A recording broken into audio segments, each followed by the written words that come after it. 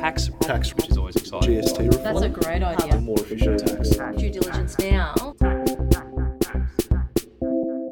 Hello and welcome. You're listening to Tax Wrap, episode 30 this week. 30 episodes, can you believe it? My name is Nathan Hewitt and we're joined by Letty, Andy and Lisa. How are we, everyone? We're Very good. Nathan. Hi, Nathan. That's great. Now, Taxpayers Australia is an advocacy body for everyday taxpayers as well as tax and superannuation professionals. Our mission is to secure the functionality and fairness of the taxation system, and it's ongoing. Being your voice in the industry means we can dissolve the technical ether and influence the change that you need. As our campaign continues, we thank you for trusting us with your wants and needs, and we are proud to represent the interests of our loyal members to the industry. We know your input is valued by lawmakers and thought leaders alike. To that end, this month has been a busy one for the association. Each of your podcast specialists here has been involved in some kind of consultation, discussion and strategising. So Letty, Single Touch Payroll, how have you been involved with this? Now, a lot of our listeners, our regular long-time listeners, might remember that at the end of March, 26th of March to be precise, we did a podcast about Single Touch Payroll. So I won't go into that again. But basically, we did do some consultation with the ATO about this initiative. And just hot off the press, yesterday, Wednesday, 10th of June, the government made an announcement that it's going to undertake further consultation about Single Touch Payroll, and specifically, having listened to the feedback that it's received from consultations like it had with us, it acknowledged that the start date of July 2016 is simply not going to be achievable for many businesses, especially small businesses. And the government also recognised that there were going to be adverse cash flow implications that need to be worked through. Further, they're going to be consulting about the real-time reporting and the real-time payments, because as a brief background, the Single Touch Payroll rules right now only mandate real-time reporting, but real-time payments that we're looking at as an option. But after consultation with groups like ours, the government has decided that the payments should only be, real-time payments should only be voluntary. And so there's going to be more consultation, and they're going to delay the start date until an unspecified time, but they're going to look at doing targeted pilots from July 2016. So the good news to our listeners is that consultation is worthwhile, so keep sending your thoughts and your feedback through to us. Sometimes these things take a long time, but the government and the ATO does listen to us, and good outcomes like this will ensure that things like initiatives like Single Touch Payroll doesn't just get implemented all in a mad rush, but that it can be beneficial for business taxpayers in the long term. Absolutely. Whenever you feel the need to reach out to us with any thoughts or comments that you may have, our tax specialists are happy to represent you. That's one of the things that we're proud to do. And now, Andy, the ATO Tax Practitioner Advisory Group, how have you been involved and what's new? Yeah, I attended a meeting with the Tax Office and various other associations last month, and there were a couple of things that came out of that meeting that's quite useful. The first one I wanted to kick off with, Nathan, is MyGov. We have had some members and some tax agents express that they were no longer receiving correspondence from a tax office about their clients once that person registers on that new MyGov platform. The MyGov, as most people will be aware of, is a whole of government initiative combining a whole range of government services, and one of that being tax, Medicare, etc., etc. So, but what they've found is that once a client of a tax agent has logged with MyGov, they've found that all of a sudden the tax agent's no longer receiving correspondence in relation to that particular client. So that issue was brought up at the at PAG meeting, and the ATO is working closely with associations like ourselves and some of the other associations in trying to resolve that issue, so that agents, as and when they do receive correspondence with respect to a client that's registered on MyGov, can get that correspondence in real time and be alerted to that. So that is one of those things, Nathan, with having a whole of government initiative such as MyGov, you will get some teething problems. Yep. So we're really happy to be working with the tax office and our members in helping try to resolve some of these issues. So this particular issue here, it sounds like it would need to be resolved quite quickly. Do we know anything about the timeline for resolution on a problem like this? It'll vary. We do have correspondence from the tax office, periodically advising us that they are working on a solution to this. So, and hopefully by the next meeting we'll get some additional feedback, because it was quite a hot topic and it did raise quite a bit of debate at that meeting. Okay. Now, with the ATPAG group, was there anything notable raised in relation to the federal budget? No, not quite, Nathan. What they did was they gave a quick rundown on the federal budget, and that one of the things that, and we've talked ad nauseum about this, is the $20,000 deduction. But one of the things they did note was, just for people to exercise a little bit of caution in relation to that. So and they did come out with some correspondence. Now we're starting to see legislation come out, but it will take a little bit of time before that gets legislated. Fantastic. But probably two other things, Nathan, I just wanted to quickly touch before we move on to Letty again, is one of the things that the ATO is doing also is that for tax time 2015 or for the 2016 year, they are increasing the functionality of the ATO app.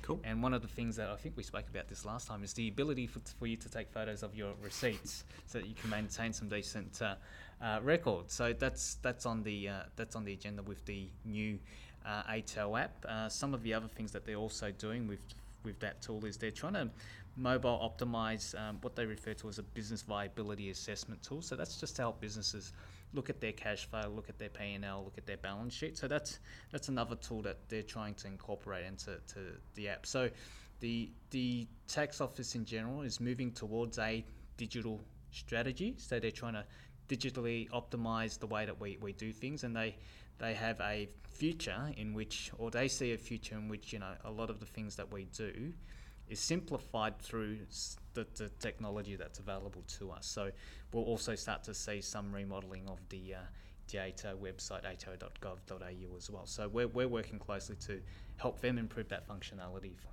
not only for taxpayers in general, but for our members. Fantastic. And I'd just like to say in retrospect that the idea of taking a photo of a receipt is not as strange as I thought it was at first. It seems to be quite an efficient way of doing it, so I'd just like to put that out there. Now, Letty, the Tax Office Open Forum, what's new here? Sure. So the ATO has been running what they call open forums, not just in Melbourne, but all around the country, actually. And I represented Taxpayers Australia about a month ago at one of the Melbourne forums. So what this basically is, the intent of these forums is to allow the ATO to share information about matters of key importance and to hear directly from tax practitioners about matters that affect them. Now, the discussion at the particular forum that I went to in Melbourne focused on these particular topics: the future of the tax profession, the services and support for registered agents, the ATO approach to debt, SuperStream, and there was an update from a member of the Tax Practitioners Board as well. So basically they had subject matter experts from the ATO and the Tax Practitioners Board present on each of these topics. I'll just go over the key points very quickly. It did go for a few hours and we just don't have that time to go over everything.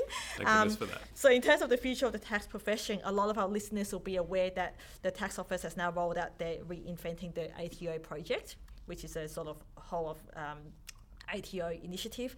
The ATO spoke to 20,000 stakeholders, including their own staff, in the development of this project. And through this, the ATO has identified 6 work programs for the upcoming, the immediate and longer term future.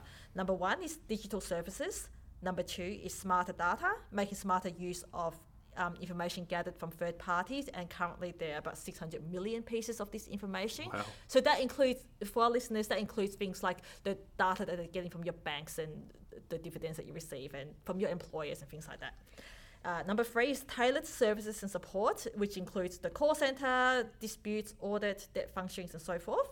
So basically anything where they have to interact with taxpayers, they're looking at tailoring those services.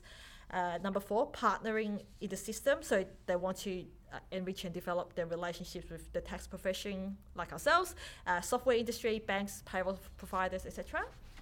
Number 5, they're looking at the workforce and the culture, which is why they spoke to so many of their own staff.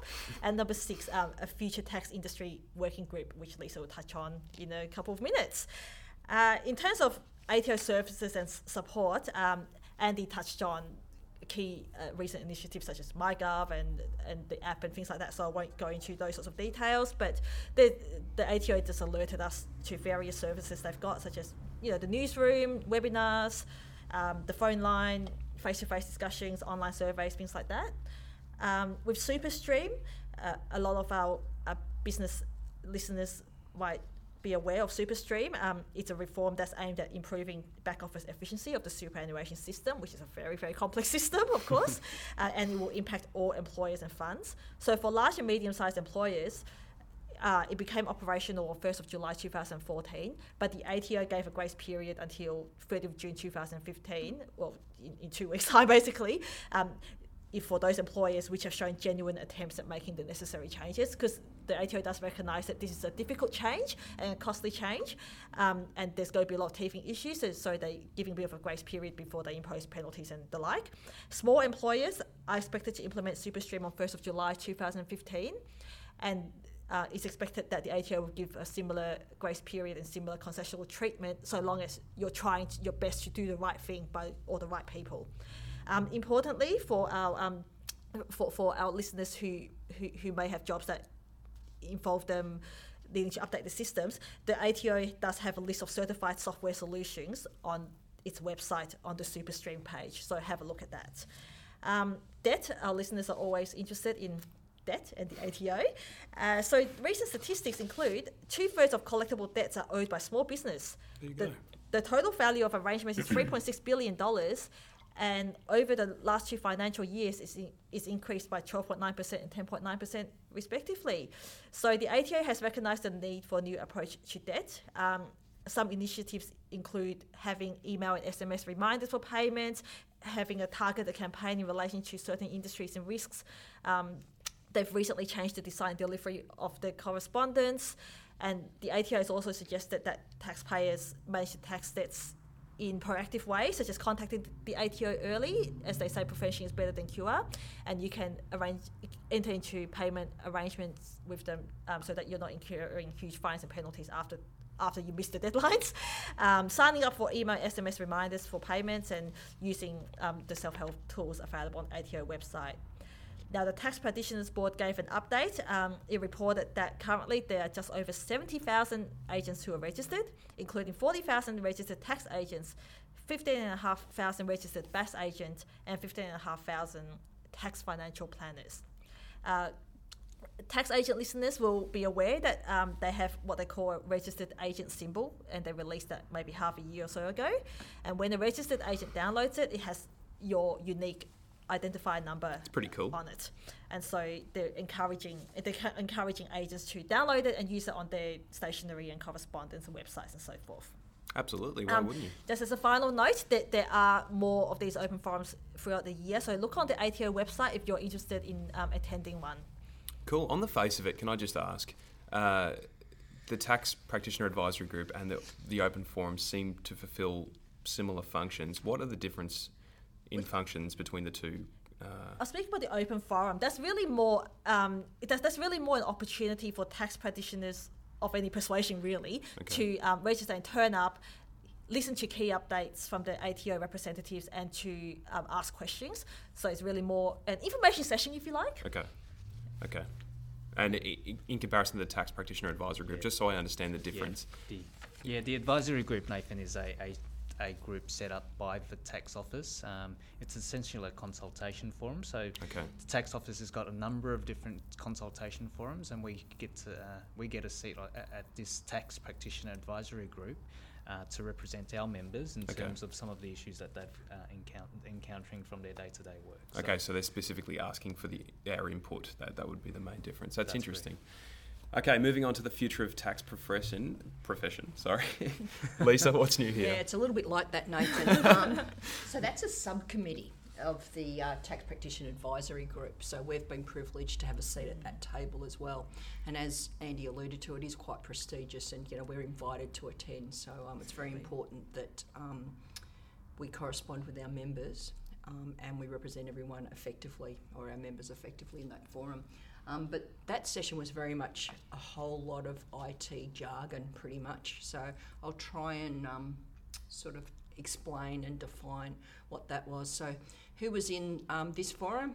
All the usual suspects from the ATO that would be in Andy's ATPAG, as we call it, all acronymed, and a number of key stakeholders, BAS agents, various associations, one representative from Big Four accounting firm, one representative from mid-tier accounting firm, and it was all talking about what's going to happen on 1st July 2016.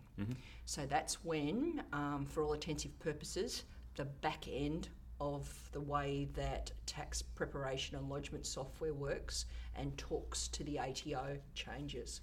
So let's just talk about jargon.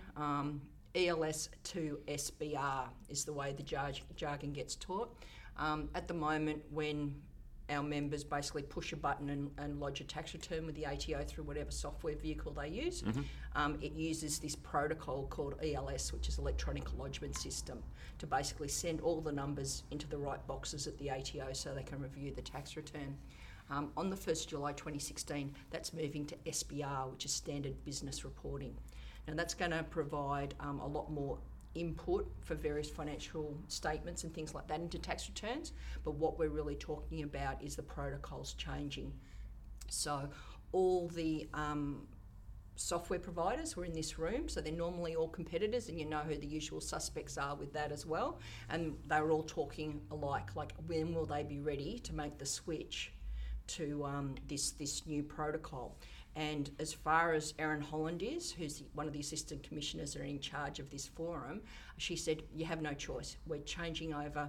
ELS is stopping, SBR is coming on board. So if you don't have if you software vendors don't have your clients ready to go, you're not going to be able to electronically lodge.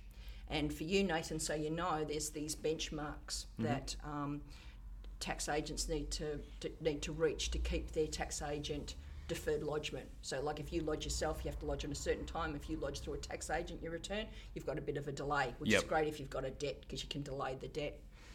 Okay, that's good so to know. So to keep that, you need to have at least 85% electronically lodged. So that's really what the forum was all about. It was like, what do we need to do? How is the communication going to be? Are you guys, in other words, software providers, going to be ready? You know, at different stages, they're at different ways. They have beta testing sites where they're checking all the protocols with the ATO. I had to sign a confidentiality agreement as well, so I should only really be talking about what's in the public domain. And a very short newsletter came out actually yesterday that basically said what I'm telling you now. Okay.